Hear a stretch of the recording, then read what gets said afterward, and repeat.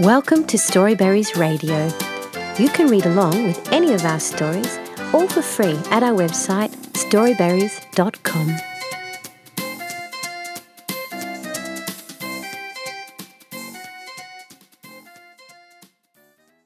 The Tale of Samuel Whiskers by Beatrix Potter. Once upon a time there was an old cat called Mrs. Tabitha Twitchit, who was an anxious parent. She used to lose her kittens continually, and whenever they were lost, they were always in mischief. On baking day, she determined to shut them up in a cupboard. She caught Moppet and Mittens, but she could not find Tom. Mrs. Tabitha went up and down all over the house, mewing for Tom Kitten. She looked in the pantry under the staircase, and she searched the best spare bedroom that was all covered up with dust sheets. She went right upstairs and looked into the attics, but she could not find him anywhere. It was an old house, full of cupboards and passages. Some of the walls were 4 feet thick, and there used to be queer noises inside them, as if there might be a little secret staircase.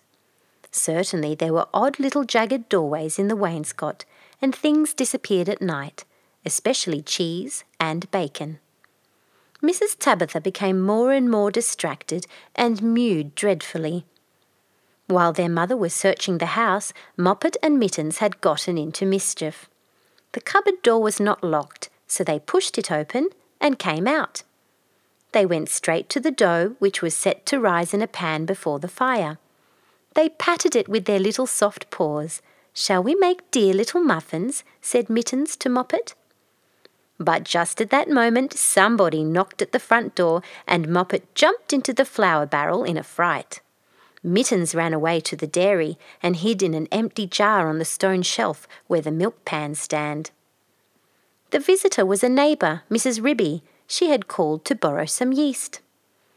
Mrs. Tabitha came downstairs mewing dreadfully. "Come in, Cousin Ribby, come in and sit you down. I'm in sad trouble, Cousin Ribby," said Tabitha, shedding tears. "I've lost my dear son Thomas. I'm afraid the rats have got him." She wiped her eyes with her apron. "He's a bad kitten, Cousin Tabitha. He made a cat's cradle of my best bonnet last time I came to tea. Where have you looked for him?" "All over the house. The rats are too many for me. What a thing it is to have an unruly family," said Mrs. Tabitha Twitchit. "I'm not afraid of rats. I will help you find him and whip him too. What is all that soot in the fender?" "The chimney wants sweeping. Oh dear me, Cousin Ribby, now Moppet and Mittens are gone. They have both got out of the cupboard." Ribby and Tabitha set to work to search the house thoroughly again. They poked under the beds with Ribby's umbrella, and they rummaged in cupboards. They even fetched a candle and looked inside a clothes chest in one of the attics.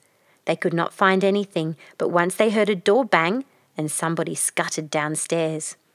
"Yes, it is infected with rats," said Tabitha tearfully. "I caught 7 young ones out of one hole in the back kitchen, and we had them for dinner last Saturday. And once I saw the old father rat, an enormous old rat, Cousin Ribby. I was just going to jump upon him when he showed his yellow teeth at me and whisked down the hole." "The rats get upon my nerves, Cousin Ribby," said Tabitha. Ribby and Tabitha searched and searched. They both heard a curious roly-poly noise under the attic floor, but there was nothing to be seen. They returned to the kitchen. "Here's one of your kittens at least," said Ribby, dragging Moppet out of the flour barrel. They shook the flour off her and set her down on the kitchen floor. She seemed to be in a terrible fright. "Oh, Mother, Mother," said Moppet, "there's been an old woman rat in the kitchen, and she's stolen some of the dough." The 2 cats ran to look at the dough pan. Sure enough, there were marks of little scratching fingers, and a lump of dough was gone. "Which way did she go, Moppet?" But Moppet had been too much frightened to peep out of the barrel again. Ribby and Tabitha took her with them to keep her safely in sight while they went on with their search. They went into the dairy. The first thing they found was Mittens hiding in an empty jar. They tipped up the jar and she scrambled out. "Oh, Mother, Mother," said Mittens. "Oh, Mother, Mother, there's been an old man rat in the dairy, a dreadful, 'normous big rat, Mother, and he's stolen a pat of butter and the rolling pin." Ribby and Tabitha looked at one another. "A rolling pin and butter? Oh, my poor son Thomas!" exclaimed Tabitha, wringing her paws. "A rolling pin?" said Ribby. "Did we not hear a roly-poly noise in the attic when we were looking into that chest?" Ribby and Tabitha rushed upstairs again. Sure enough, the roly-poly noise was still going on quite distinctly under the attic floor. "This is serious, Cousin Tabitha," said Ribby. "We must send for John Joiner at once, with a saw." Now this is what had been happening to Tom Kitten, and it shows how very unwise it is to go up a chimney in a very old house where a person does not know his way and where there are enormous rats. Tom Kitten did not want to be shut up in a cupboard. When he saw that his mother was going to bake, he determined to hide. He looked about for a nice convenient place, and he fixed upon the chimney. The fire had only just been lighted, and it was not hot, but there was a white chalky smoke from the green sticks. Tom Kitten got upon the fender and looked up. It was a big old-fashioned fireplace. The chimney itself was wide enough inside for a man to stand up and walk about, so there was plenty of room for a little tomcat. He jumped right up into the fireplace, balancing himself upon the iron bar where the kettle hangs. Tom Kitten took another big jump off the bar and landed on a ledge high up inside the chimney, knocking down some soot into the fender. Tom Kitten coughed and choked with the smoke, and he could hear the sticks beginning to crackle and burn in the fireplace down below. He made up his mind to climb right to the top and get out onto the slates and try to catch sparrows. "I cannot go back. If I slipped, I might fall in the fire and singe my beautiful tail and my little blue jacket." The chimney was a very big, old-fashioned one. It was built in the days when people burnt logs of wood upon the hearth. The chimney stack stood up above the roof like a little stone tower, and the daylight shone down from the top under the slanting slates that kept out the rain. Tom Kitten was getting very frightened. He climbed up and up and up. Then he waded sideways through inches of soot. He was like a little sweep himself. It was most confusing in the dark. One flue seemed to lead into another. There was less smoke, but Tom Kitten felt quite lost. He scrambled up and up, but before he reached the chimney top, he came to a place where somebody had loosened a stone in the wall.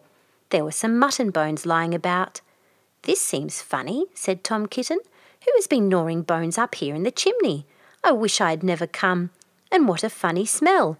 It is something like mouse, only dreadfully strong. It makes me sneeze," said Tom Kitten.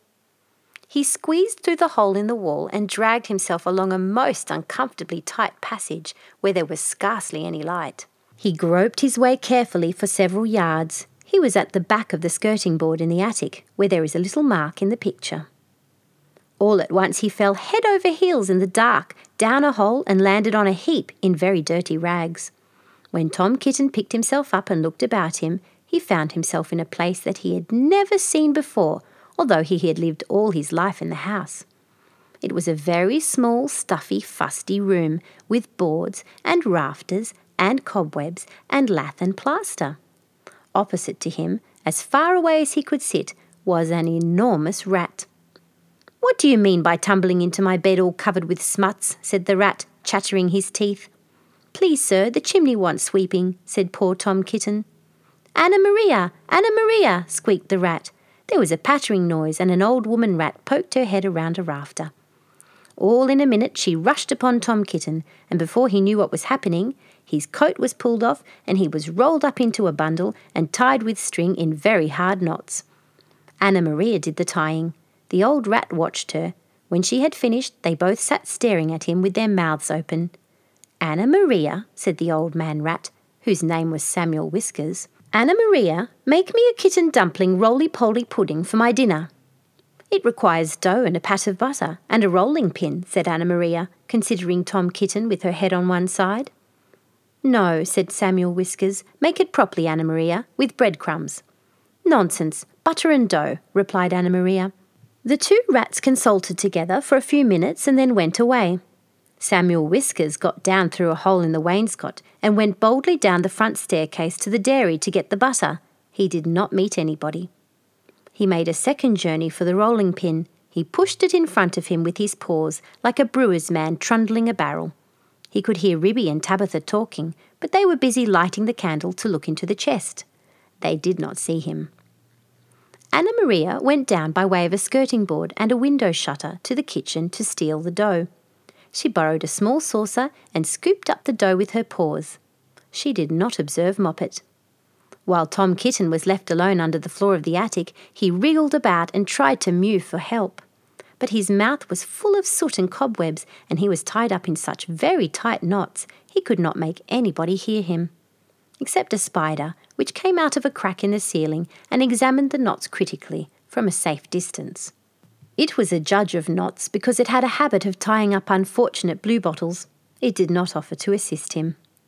Tom Kitten wriggled and squirmed until he was quite exhausted. Presently, the rats came back and set to work to make him into a dumpling. First they smeared him with butter, and then they rolled him in the dough. "Will not the string be very indigestible, Anna Maria?" inquired Samuel Whiskers. Anna Maria said she thought it was of no consequence, but she wished that Tom Kitten would hold his head still, as it disarranged the pastry. She laid hold of his ears. Tom Kitten bit and spat and mewed and wriggled, and the rolling pin went roly-poly-roly, roly-poly-roly. The rats each held an end. "His tail is sticking out. You did not fetch enough dough, Anna Maria." "I fetched as much as I could carry," replied Anna Maria. "I do not think," said Samuel Whiskers, pausing to take a look at Tom Kitten, "I do not think it will be a good pudding. It smells sooty." Anna Maria was about to argue the point when all at once there began to be other sounds up above, the rasping noise of a saw and the noise of a little dog scratching and yelping. The rats dropped the rolling pin and listened attentively. "We are discovered and interrupted, Anna Maria. Let us collect our property, and other people's, and depart at once. I fear that we shall be obliged to leave this pudding. But I am persuaded that the knots would have proved indigestible, whatever you may urge to the contrary." "Come away at once and help me to tie up some mutton bones in a counterpane," said Anna Maria. "I have got half a smoked ham hidden in the chimney." So it happened that by the time John Joiner had got the plank up, there was nobody under the floor except the rolling pin and Tom Kitten in a very dirty dumpling. But there was a strong smell of rats, and John Joiner spent the rest of the morning sniffing and whining and wagging his tail and going round and round with his head in the hole like a gimlet. Then he nailed the plank back down again and put his tools in the bag and came downstairs. The cat family had quite recovered. They invited him to stay to dinner. The dumpling had been peeled off Tom Kitten and made separately into a bag pudding with currants in it to hide the smuts. They had been obliged to put Tom Kitten into a hot bath to get the butter off. John Joiner smelt the pudding, but he regretted that he had not time to stay to dinner because he had just finished making a wheelbarrow for Miss Potter, and she had ordered 2 hen coops. And when I was going to the post late in the afternoon, I looked up the lane from the corner and I saw Mr. Samuel Whiskers and his wife on the run with big bundles on a little wheelbarrow which looked very like mine. They were just turning in at the gate to the barn of Farmer Potatoes. Samuel Whiskers was puffing and out of breath. Anna Maria was still arguing in shrill tones. She seemed to know her way, and she seemed to have a quantity of luggage. I am sure I never gave her leave to borrow my wheelbarrow. They went into the barn and hauled their parcels with bit of string to the top of the haymow. After that, there were no more rats for a long time at Tabitha Twitchit's. As for Farmer Potatoes, he has been driven nearly distracted. There are rats and rats and rats in his barn. They eat up the chicken food and steal the oats and bran and make holes in the meal bags. And they are all descended from Mr. and Mrs. Samuel Whiskers, children and grandchildren and great-great-grandchildren. There is no end to them. Moppet and Mittens have grown up into very good rat catchers. They go out rat catching in the village and they find plenty of employment. They charge so much a dozen and earn their living very comfortably. They hang up the rats' tails in a row on the barn door to show how many they have caught, dozens and dozens of them. But Tom Kitten has always been afraid of a rat. He never durst face anything that is bigger than a mouse. The end. Thank you for reading with Storyberries.com. Free stories for kids.